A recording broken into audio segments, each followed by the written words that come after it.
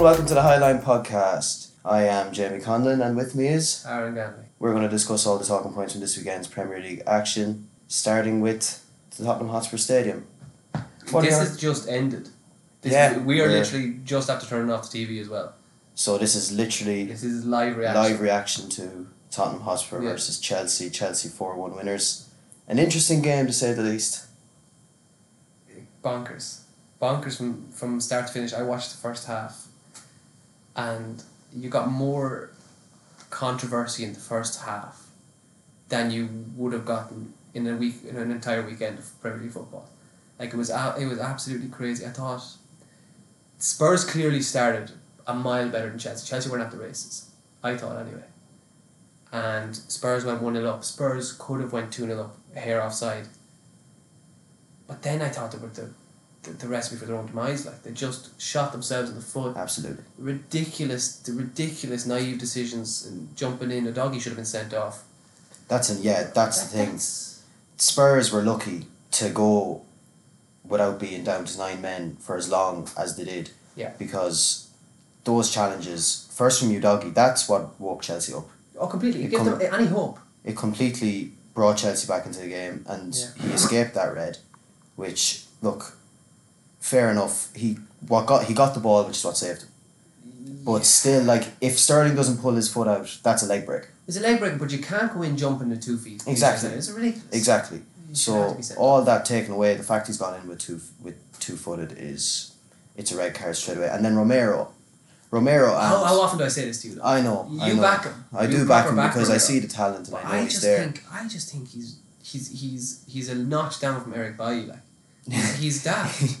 He is daft and he's rash, but like that's his fourth. I saw a stat there today. It's his fourth red card in 75 games. It's not good. And I think I heard Jamie Carragher say at the end there. He said that it comes a point where you become a hindrance to the team more so than what you're contributing. Yeah.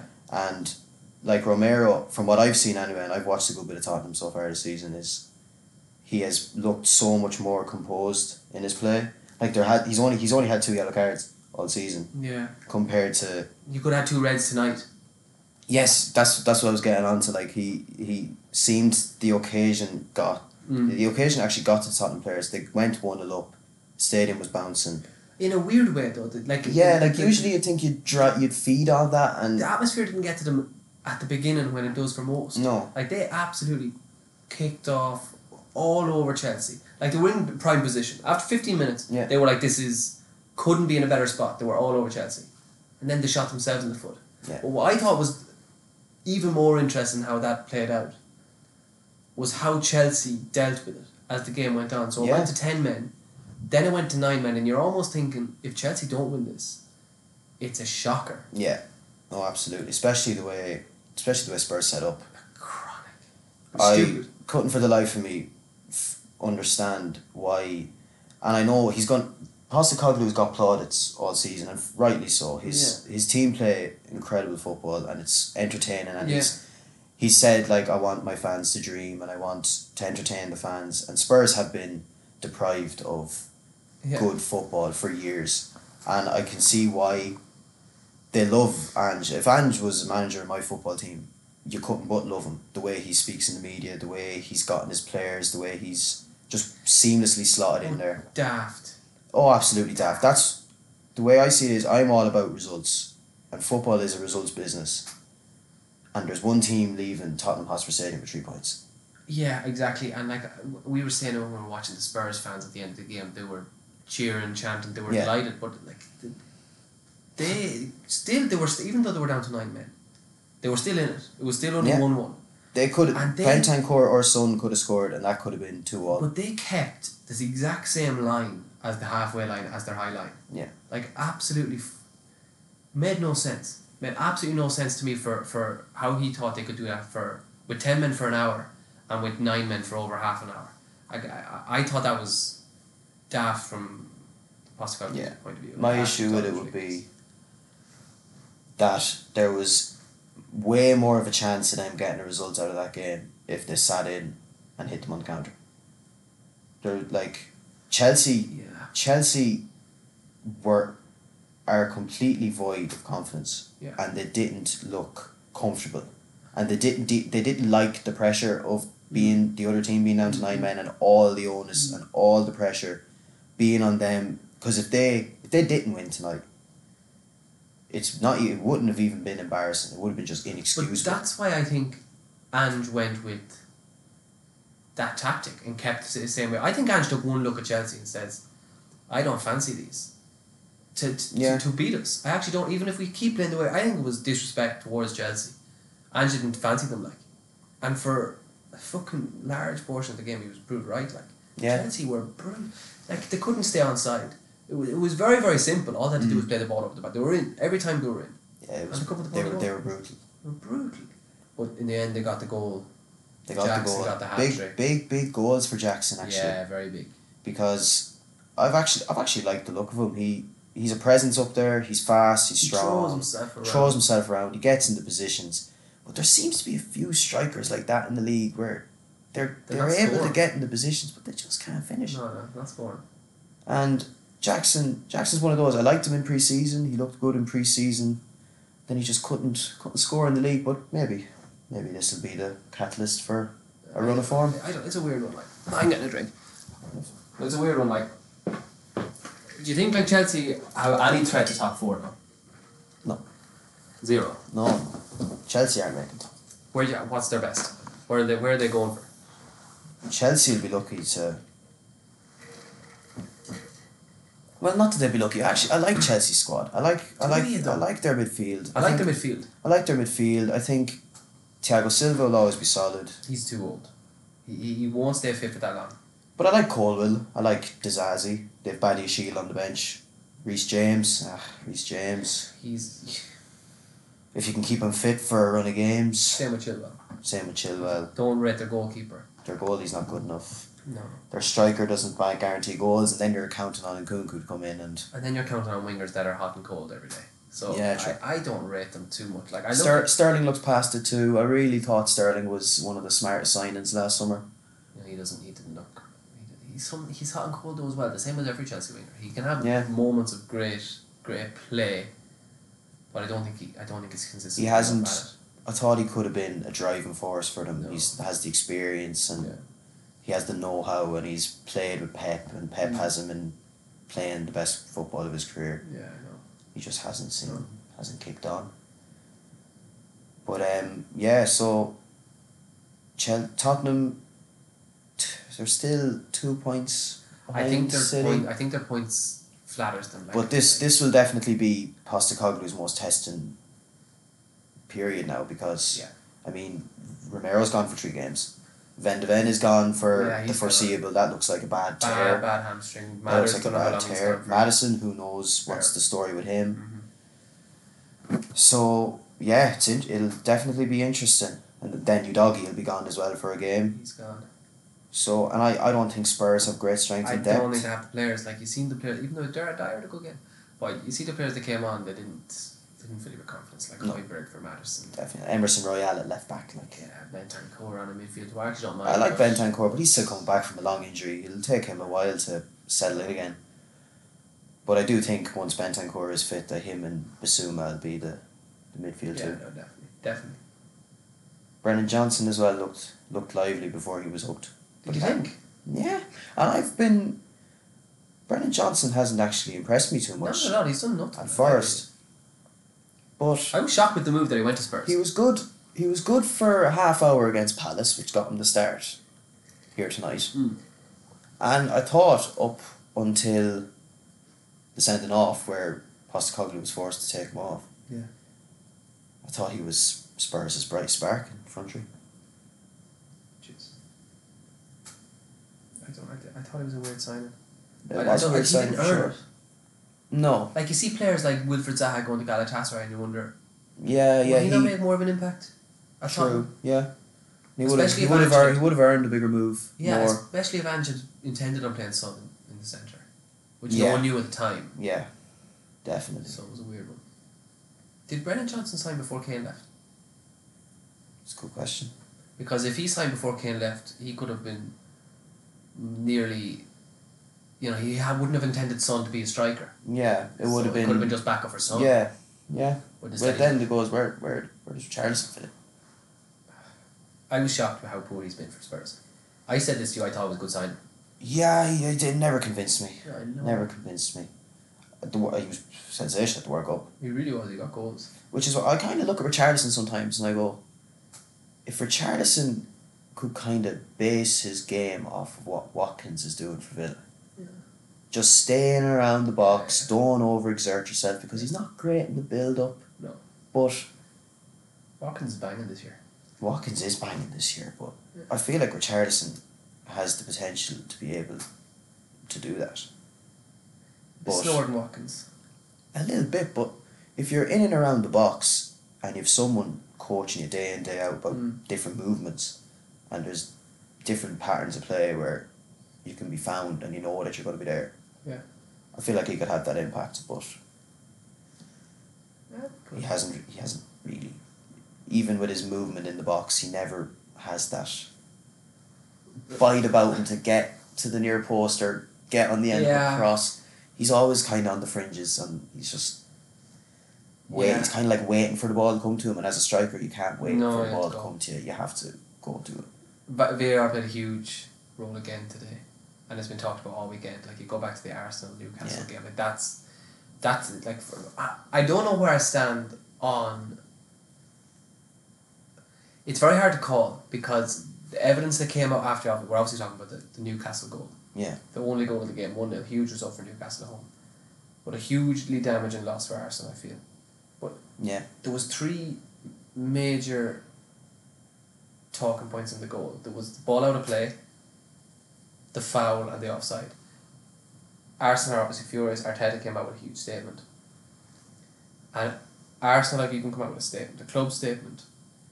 But with all of those rants and all those statements, I'm still not sure which one they thought they got wrong. Like, VAR has come up and said they couldn't give sufficient evidence of those 3, so they had to go with the on-field decision. That was the finding. I think it's a goal. I think why isn't it a goal? Like, they haven't the evidence that the ball was out of play, which we've seen from the World Cup. From those angles, it can be deceiving. Yeah. So I think beIN Sport did a recreation, and it actually wasn't out of play. Yeah. I think Gabriel was leaning to head the ball back. Yeah, agreed. I don't think it was a foot. Yeah, okay, both hands are on the back, but I don't think there's force. Like, no. What my question is, right? You're Joe Linton, and you say that's a foul. Ball's coming across the 6-yard box. Joe Linton's going to go for it. So if you think that's a foul, how would you want him to go for it? What way do you think he should go for it? There's no other way with the ball fizzed across. Gabriel's in between you. You're just lunging towards get anything on it at all. No, I absolutely agree. I don't think it's foul. I absolutely agree. I think it's a goal. And it's impossible then to tell if it was offside, because you can't see when Joe Linton touched the ball last. Yeah. So. I agree. I think it's a goal, and I was raging with Arteta. It's ridiculous. Because VAR has made so many absolutely horrendous decisions. All season, they've had more bad decisions, like way more bad decisions than decisions where you go, all right, fair enough, VAR got it right there. But I thought VAR actually, on that game, they made so many mistakes. Yeah. Like, Havertz should have been gone. Should have been sent off. Guimaraes should have been sent off. Arteta would have been more in the line giving out about Guimaraes. Yep. And what I was thinking was, Arteta has come out and everything he has said is bang on. It's a shambles, it's a disgrace. And VAR is embarrassing. The Premier League is the best league in the world, but the officials don't portray the league as the best. The officials bring the league down. Everything he said was bang on, except the main argument that he was constructing. Like, and now the biggest talking point is how it was a goal, and VAR got it right. Do you know what I mean? Yeah. So, instead of light being shunned on VAR being embarrassing and a shambles, now it's all about Arteta's after losing the head. and it's a goal. What kind of shocked me though was I was listening to the ESPN podcast, and they this was the biggest. This was yesterday, so this is before today's game. This was the biggest talking point of the weekend's games, and they spent, I'd say, 90 seconds talking about it, and there was 5 of them because they went around, right? They went around to all 5 of them, and it was like, should have made a goal, all of them, just no. So there's no point even talking about it because they were like, it's such a clear foul, and I just don't see how that. I do not see how that can be a clear foul. No, it wasn't a foul. I don't mind the argument. I don't mind if someone comes up and says, Yeah. I think that's a foul. That's fine if you think that's a foul. I think it's a close one. Definitely a close one. It's 50-50, which is what a lot of them decisions are. Yeah. And out of play is inconclusive. It's 50-50 whether it's foul or not. You can't get And you can't tell whether he's on or offside. So you don't have any material case to disallow the goal. Therefore, goal stands, no problem. Move on. But I felt Arsenal were hard done by. I thought Arsenal played well. Thought they played that defended very well. Gabriel Saliba. Thought they managed the crowd up until Havertz. That decision just riled Newcastle right up to where Newcastle want to be. Yeah. But I thought they'd managed the crowd perfectly. Possession, they were great. They were creating chances. Newcastle weren't actually creating too much. Still don't think they have the striker to win anything. Absolutely really not. don't. Absolutely not. They don't have to. And I was wrong. In fairness, go back on what you said. I was wrong about Gabriel Jesus. I thought he was that guy to come in to get 15 a season to get them over that line. He's not the guy. Nketiah is probably not the guy either. No, Nketiah's not the guy. No. There's very few guys out there. Like Haaland's the guy in the They Premier need League. to splash the cash on Tony in January. Yeah. The difference he would make to that team would be incredible. But then you'd have to look. Tony hasn't played ball in 9 months. Yeah, there's that as well. What Like does that do? there's no guaranteeing that he comes back and he fires straight away. No. But I feel like Ivan Toney is one of them unique personalities. I think he's one of them people that can actually just come back and just start smashing in goals. He has the arrogance for it. Yeah. And I'm not sure whether it'd actually be wise for him to move in January. I think he should take the coming back in January and then take those few months to get settled back in again, score a few goals for Brentford, and then move in the summer. But if Arsenal want to win a league, they have to take the chance, they have to gamble, because they're not winning the league And they won't have this chance without for a long. centre forward. They will not have this chance for long. Because they have a real chance. What to do? They have a real chance. And I would say the same for Spurs too, that if Spurs did find themselves in this situation come January, that there's just a couple of points, I would say take a chance. I don't know, sign a left winger, sign a banging midfielder that can go in there and do a job for you, sign a striker and put someone back out left wing, absolute bagsman. I think a really good DM would help Spurs. Yeah. Because they're just so loose at the back. Yeah. How they play as well, but they're so loose. It's someone who can really sit, like a Rodri. Who can really, really sit and just protect that back four. Yeah. No, definitely. I do think Spurs and Arsenal are the two teams to come January. They really need to. Where do you have Liverpool make as the fourth? I have Liverpool as the fourth. Is that your top four? Yeah, they're my top four. I still, little niggling part of me feels a Spurs slip off. So do I. I feel like Spurs will slip off. Yeah. And what will help them is they don't have European football. But I would fancy Newcastle and maybe Aston Villa. But I feel like European campaigns could. Yeah. Liverpool hadn't the best weekend. And we watched the whole Luton game together. No, they were poor. They were good. Liverpool were poor. Yeah. And Luton were really good. Luton were very strong. They were solid. Yeah. They would look great on the counter attack. Their transitional play was brilliant. And they were so unlucky. They were so unlucky. But then again, Darwin Núñez could have had. I saw somewhere. I think he had 9 shots. In the whole game. Well, is that a good thing or a bad thing? Like, what do you make of Darwin Núñez? Is he the guy? Will he take them to a league? Even if they improve other places, Darwin Núñez is your striker all season. Is he taking you to a league? Like, no, I don't think so either. There's no way. Not at the current way he is. He needs to get better. Darwin Núñez is one of the most entertaining watches in the league. By much. It's impossible not to love him. I love centre forwards that just want to score goals. And I love centre forwards that want to score goals but also make it their business to score goals. And I feel like his movement is I think he has some of the best movement in the league. He just snatches at chances. And that's what's killing. He That's bursts the ball every time. Yeah. He tries to burst every time. He does. And he should have had at least a brace the other night. Yeah. He missed. He hit the The crossbar. crossbar one was shielded. And then there was the the header across the 6-yard box where he's just on the line and hits over the back. Like that's so bad. That's it's one of the worst misses ever. Yeah, that's inexcusable in the Premier League, like especially at a ground like Luton. It's 0-0. You need a goal. You need to take it. But I think Núñez. I've always preferred Núñez as you're down. It's a draw or you're down a goal. Yeah. You bring him off the bench and he wreaks absolute havoc. Do you think they're in a tight race? Liverpool, Yeah. definitely. Definitely. Yeah. So you've mentioned City obviously there. The two North London clubs. I'd Liverpool. But you've also only mentioned Newcastle and Villa coming up to threaten. Where do you have Man United? United. Yeah. Oh God. Like where do you have them? In that mix. Remember 5 could get Champions League this year. 5th place. They'll be get doing it? well to finish 6th. You don't think they're even a chance? No. Why? They don't have. Do you not think they have good enough players? They don't have goals. They don't have goals.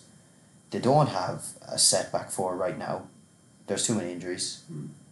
Their midfield looks all over the place. And their goalkeeper, in fairness, the goalkeeper has started coming into his game in the past few games since the penalty save at Copenhagen. Yeah. But his shot stopping technique wouldn't fill me with confidence. No, it's flappy. Flaps at every ball. He flaps, and every time he makes a save, he puts it straight back into the danger area again. Yeah. And that's a recipe for disaster. Yeah.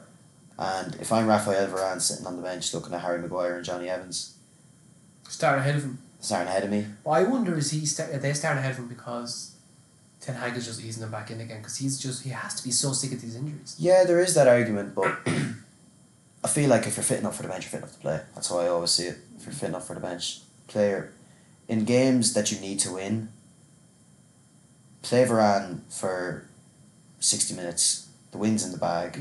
Take him off. But Maguire, now I have to say Harry Maguire has seriously impressed me in the past month. I think he's been Man United's standout player in the past month, easily. He's forced his way back into the team. He's one of the first names on the team sheet at the minute. He's United's most consistent performer. And I think nothing but praise for him. Because he must have been in the depths. He must have been in a very dark He was place. our 5th choice. He was our 5th choice. Definitely, yeah, he was. Because it went Varane, Martinez. Then it was Lindelof. Evans came in, and then Evans, it was every time Shaw came into the centre back. Shaw was centre every half, time. yeah. He's done. It's an absolute testament to his mental strength and his character that he's forced his way back into that team, and he's playing really well. And he got a head injury very early on in the game, and he still stayed going. And he was man of the match, I thought. He was. Who did give it to Bruno because of the goal? I think. Yeah, I think so. But Bruno it was a great goal by Bruno. Yeah, but he was so poor. Oh, it was terrible. What do you think of the boys saying that he should be a captain? I don't agree with that. My response to that would be, who else? Yeah, who else? Like you can. You're not going to give it back to Maguire. No, I'm not going to give it back to Maguire. You can't give it to Casemiro because he looks like the legs are shot, and he could be gone in the next year or two. Can't give it to Varane because he's never on the pitch for more than twice a week, and after that you're not going to give it to the 2 full-backs. After that you're looking at the likes of Luke Shaw, and the only reason Luke Shaw would get it was because he's the longest serving player there. And then you're looking at the likes of Rashford, and I don't think Rashford has the mentality to be a captain either. And you're not going to give it to anyone else. And there's no one else. Bruno is the only one that could give you. Bruno's the only player. He's deserves it.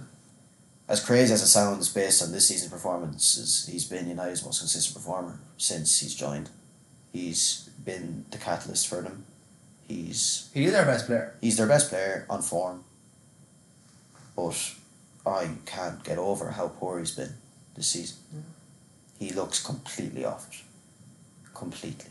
He does stupid things though. Some of his passes are so ridiculous. Like they're beyond stupid. Like I remember De Bruyne last season. It was like he had finally got away from that rash sort of hero ball. Yeah. Where he's just looking for the killer pass all the time, and there was desperation nearly. Of he was just fizzing these passes in. They had never a hope of getting through, but he was doing it anyway because he was just constantly trying to make something happen because he felt as though if I don't make something happen, who else is going to make something happen? Whereas now, this season it feels like he's gone back to that, and that's a lot got to do with that United are desperate right now. They need wins. Yeah. I don't think the players want Ten Hag sacked. Let's be real though. Ten Hag's not getting sacked. No. He's not getting sacked. He's not getting sacked. Like they're in the middle of a takeover right now. He has how many players injured?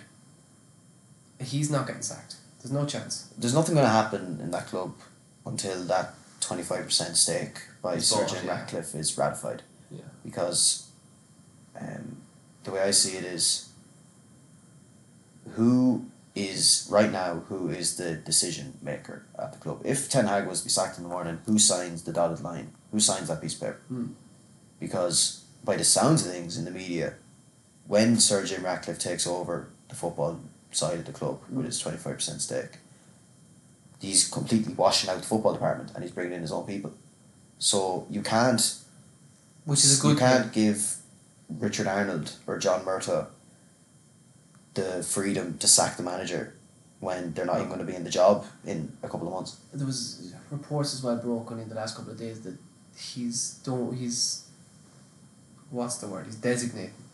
Is it 241 million to the beginning of restoring Old Trafford? Like that wouldn't fill United fans with a whole lot of. That wouldn't do up. That wouldn't do up East Stand. The East Stand, yeah, it wouldn't. Never mind any bits of the stadium. You look what Spurs paid north of a bill for their stadium. Bernabeu was well over a bill. New campus have been the bill. Barcelona are broke. And they're broke. Like we owe the most money. United owe the most money of any Premier League club to other clubs. Yeah. Like United are in extenuating debt.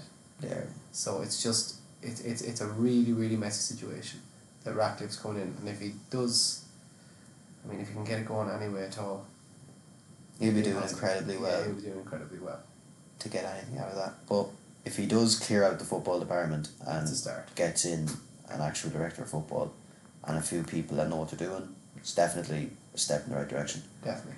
Because that club lacks so much competent people running it. Yeah. Because at the minute it's just business. You have to look at the transfers in the past. Years. Transfers are like it's the same every transfer window. You get to near deadline day and all these loan deals start coming in and all these. It's Man United have just reek of desperation. Yeah. In the way they play, in the way they ran, and in the way they operate. It's just desperation everywhere. And I don't see United, to go back to your original question, I don't see United coming anywhere near Champions League places. That'd be a huge. In fact, I don't even think they're getting out of the group. I don't think United are getting out of the group. No. What do you think of Copenhagen on Wednesday? They might get something. It's only Copenhagen. They're not great. I watched them when they needed a last minute penalty save to get by, and I didn't think Copenhagen were great. But again, it's an away game, and you just don't fancy United away from home. No. And when they go to Galatasaray, they're gonna really feel that, because Man United are very fickle, and that's one of the most hostile places you can go, and they will get turned. And then Bayern comes to Old Trafford, and we've already seen that Old Trafford is not a fortress this season. So Bayern won't be afraid. They won't be afraid. They won't be. No. They won't be cautious. If anything, United will be cautious, because if they get a good hammer in there, which is likely with the form Harry Kane is in, there'll be uproar. Like if we're out of the Champions League at that stage and we're not looking good in the league, we're already out of the Carabao Cup. We're not going to win the FA Cup. Oh, it's another poor season. Struggle. Yeah.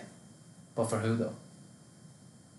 I think see. It's just going to be a write-off. I don't think Ten Hag will get sacked because Ratcliffe will hopefully be in by then. I think it's just going to be a write-off. I think Ratcliffe might sack Ten Hag.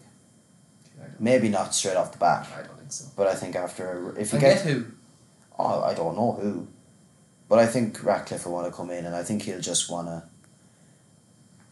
What's the word? I think he'll want to put his own spin on everything. I think he'll clear out the football department. He'll have his own people in, and then it'll just be a gradual remix. I think, and I think he'll want his own man in, unless Ten Hag turns things around by then. I know, but he's a very tough job in his hands. Very tough job in his hands. Do you think Ten Hag is the right person for Man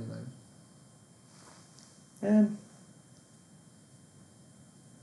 I thought for last season I would have said yeah.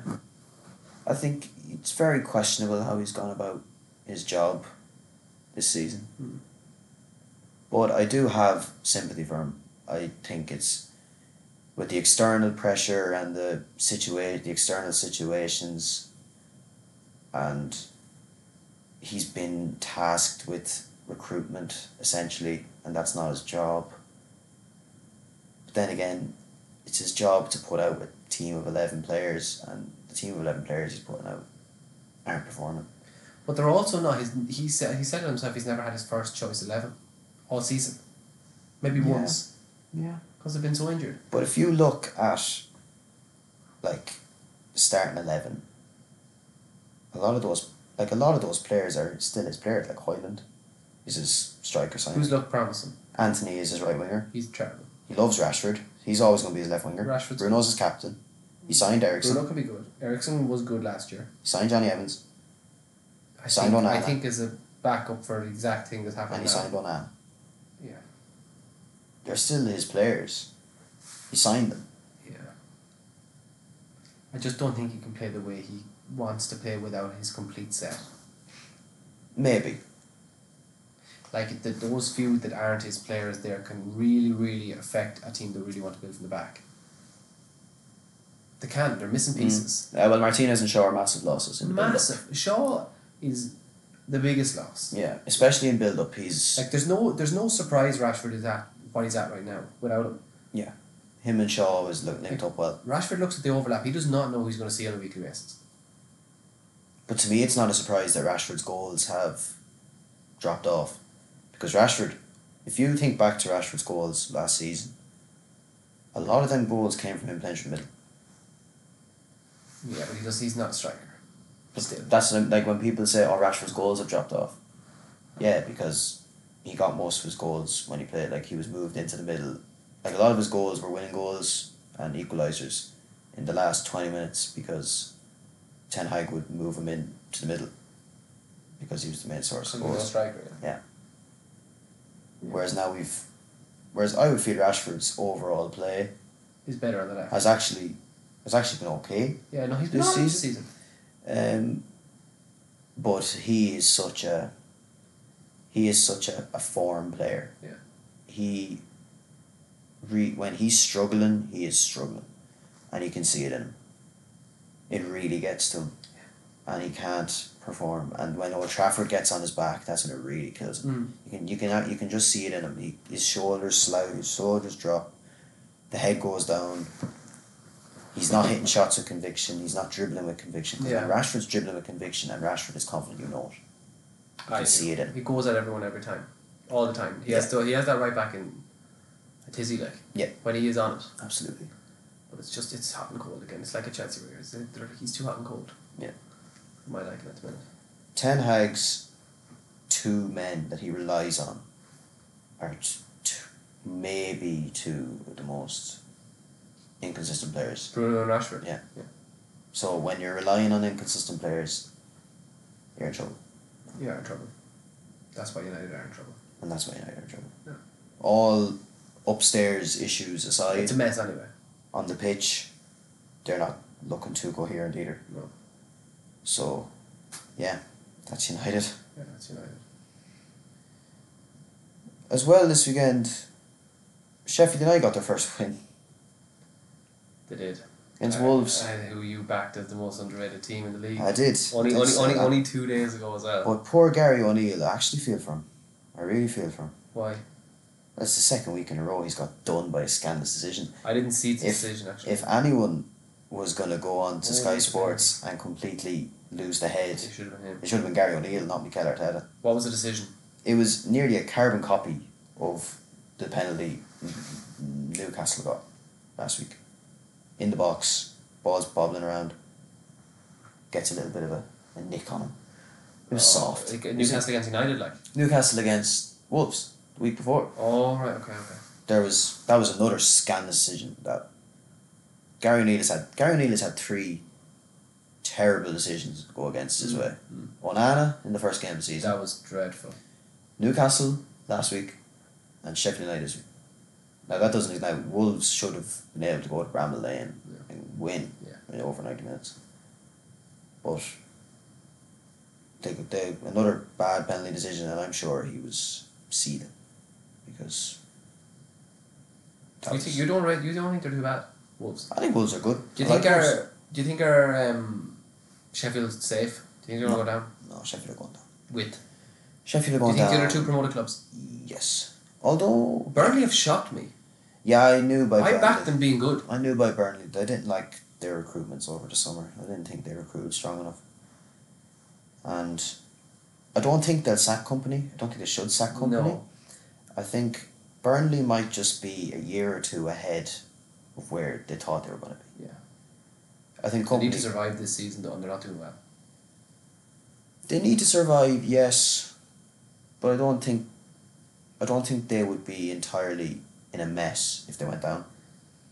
Very easy said and done. They went down last time and they got the most points in Championship history. Again. There's no saying they'll do it again, but yeah, I think Burnley, Sheffield, and Luton going down. Bournemouth are in trouble though. Bournemouth are in trouble, and it's a bit of a sweet one for Gary O'Neill, I think, because I feel like he was very hard done by. I don't know. There wasn't a huge amount of reasoning there. Sounded to me now that Bournemouth just wanted an attractive name and an attractive brand of football, which look, it's understandable. Yeah, I know. Yeah. A lot of clubs want to play attractive football, but I wouldn't say that Gary O'Neill plays unattractive football. It might be more pragmatic at times, but Gary O'Neill's a good coach. He's a good coach, and he has got good potential. And at Wolves, he's in a good team.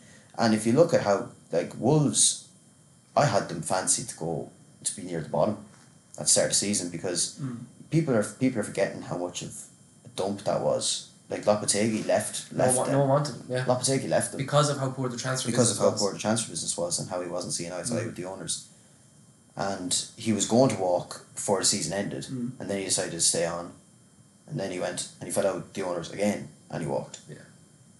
So that wasn't an easy club to go into, and Gary O'Neill has gone in there and he's gotten some good results. Yeah. He has them playing decent football. They have a nice balance to them. I like the midfield. I like their front 3. Now it's unfortunate how Pedro Neto was out. He was on fire. Yeah, he was. He was on fire. He was getting assists for fun, easily. Yeah, he was. No, he was lighting the Premier League up, in fairness, at that stage, and they got rid of a few as well that they just really could have done with now as well. Yeah. But yeah, and Hwang is in great form. Cunha is good, and I like their midfield. They have a few nice midfielders, and they've Kilman and Dawson at the back, and Jose Sa has mistaken him. He does. And Semedo has mistaken him, but Ryan Ait-Nouri, he's up and down that touchline like you wouldn't believe. Yeah. They've got some nice players. And I like Gary. And Gary O'Neill was on Monday Night Football not so long ago, and it was like he provided them with training sessions, and he just went through exactly how he picked apart Bournemouth that game, and it was just I was very impressed. Yeah. And I was impressed. I remember watching them against Old Trafford, first game of the season, and how they just, the power of their running, their dribbling, the way they progressed the way they progressed the ball, I thought that they were good. I'm liking. like what I'm seeing by Wolves. Definitely. No, that was a good. It was a good podcast. And for as for Bournemouth, they have a lot of stuff to do. They have a lot of changes to make, because if they keep turning out results like that, and it was probably unfortunate that they came up against City this weekend, because they had gotten their first win of the season the week before, and then they've Newcastle next. It's not easy. It's not ideal for them at all. And as for City, normal business, as business as usual. He rotated the team as well, which he doesn't normally do. Like he brought Kovacic, Doku, Ake, and Akanji in for who I think he took out Grealish, took out Foden, took out Gvardiol, took out Doku's Ruben Diaz. Doku's lightning. Doku is. Grealish is in trouble there. Grealish, yeah. He is in trouble. What kind of saves him is Pep has tendencies to mix and match, and he picks for different games. But if Doku stays going as he's going, he's a proper throwback of a winger. He actually runs at people. He's a joy to watch. He's so good. And he's like the complete not carbon copy, the complete polar opposite of what Pep has gone for in wingers lately. I know, yeah. Like he goes for more robotic. Yeah, like he had like the likes of Mahrez and Grealish last season. They were good, they could dribble, they won fouls, they could cut in, they kept the ball moving. Whereas this guy keeps the ball moving, but it's all him. It's all him. And like he's got tricks up his sleeve. He seems like he got 4 assists the weekend. He has an eye for a pass. Yeah, he's very good. I've seen a couple of finishes. He's got a good finish in him. And he lights the stadium up. Where's he from? Belgium. That's another one for Belgium. I remember watching him in Euro 2020, would it be? And Belgium were poor. Yeah. But they kept bringing this guy on in like the last 20 minutes, and he just ran at lads. And I was like, he's gonna get a move out of this, because I was looking at him and I was like, the way this guy takes on players is incredible. He's bound to get a move. Then he just went quiet, didn't really hear from him until City signed him in the summer. I was kind of like, Doku, I remember watching him. It's just more good business I didn't think he'd take to Pep's. I thought, like all of Pep's transfers, I thought he wouldn't even be really showing much in the game. But he's absolutely pushed himself into the team again. Absolutely. Like Grealish came, didn't do much first season. See what happened Phillips last year. It happens a lot with who Pep signs. Phillips is gone. I've seen Guardiola say in a press conference that Phillips will be gone in January. Jesus. They'll be looking at possibilities. That was a strange one. I thought he'd be good for him. But that just shows how good Rodri's been. Yeah, he's immovable. He's the glue, as they say. He's the glue. He's incredible. Him or Casemiro? Oh, it's Rodri all day long. I said that to you last season when Casemiro was flying. Yeah. I just didn't think they were comparable. What Rodri can do with and without the ball is top class, elite in every department of the game. Yeah. And he's a leader. Casemiro last season was phenomenal. Phenomenal. Team of the year. Ahead of Rodri. He was fantastic. I didn't agree with that. Yeah. But he was fantastic, and he was the instrumental part. But he's in the most stable club. Rodri is in the most stable club. Yeah, he's fantastic. But Casemiro came into the most unstable club, and at times pulled them out. I think Pep Guardiola would grow hair to pull out again if Casemiro was in his team. No, he'd have him robotic. He'd have him like Casemiro was at Real Madrid. Casemiro wasn't really that noticeable at Real Madrid. But I think you're underestimating how much of an impact on the ball Rodri has in City. No, he does. I know he does, but Casemiro. No, he does, but Casemiro doesn't have that same impact on the ball. But he at Real Madrid, he just could look up and he'd pass it to Modric. He'd pass it to Kroos. At United, he'd look up. He mightn't see anyone for 20 yards, so he had to just sometimes dig it out himself. The amount of goals he's got last season. Never mind this season, who's our top scorer this season. I know. So like he still is digging United out of holes. I really do feel that even if he doesn't have his best games at times, he's doing all he can. Yeah, but put Rodri in that United midfield. Not the same Rodri. He's not this killer. I really don't think. Put Rodri in that United midfield. I don't think he'd have the same impact as Casemiro has had. He's a fantastic system player, and he is the best DM in the world right now. I would say that, but he is in the most stable club. He's surrounded by genius. He really is, and he's pivotal to that. I get what you're saying, but I think you throw Roger. I think Casemiro's biggest hindrance right now is the way Ten Hag is asking to play football. Ten Hag has him chasing shadows around the pitch. Yeah. And we are so susceptible to cutbacks, drives through the middle of the park. United are so easy to get through. And you have to say Casemiro has been pretty bad.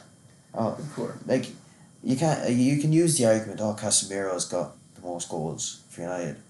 That's not his job. Yeah, I know. Yeah. His job is to marshal the defence and keep us solid, keep the game ticking over. And I think Casemiro on the ball, I just don't think he's up to scratch. And I don't think that's his fault. I don't think it's what he wants to be as a player. I think last season he got into a great groove and things went well for him. Yeah. But I think ultimately, I don't think Casemiro is phenomenal on the ball, gives it away a lot, misplaces passes. Yeah. He can misplace passes that lead to attacks and then get stupid yellows. And I love Casemiro. Yeah. You don't win 5 Champions Leagues being a bad player. Starting midfield every game. He gave Modric and Kroos the platform to be Modric and Kroos and win 5 Champions Leagues. But I think it's okay to admit when a player is past it. And I think Casemiro might just be past it. We don't know that yet now. A few bad games, I'm not going to call someone past it. He was He was far from past it last season. The legs are gone. He was far from past it last season. We'll see what happens with this next few weeks. He's out. He won't. He's injured. He's done. He's out injured. More United woes. More United injury woes. They just can't seem to catch a break. No. But yeah, that was a Savage podcast. Yeah. And on Friday, we're going to preview... the weekend's action. We're going to give you 5 accumulators. Yeah. 5 bets. Yeah. 5 bets. Good. Our picks of the week. Yeah. And look back on a few Champions League games. Definitely, hopefully some good It'll games be this week. It's the last weekend of football before the international break. I know. So enjoy it. There's a few good games on. I know Chelsea are playing City. We'll see if Chelsea can make it 2 on the bounce on Sunday. Very unlikely, I don't see, but that's for next week. That's a topic for another day. Yeah. So this has been the Highline Podcast. Thanks very much for watching. Don't forget to subscribe.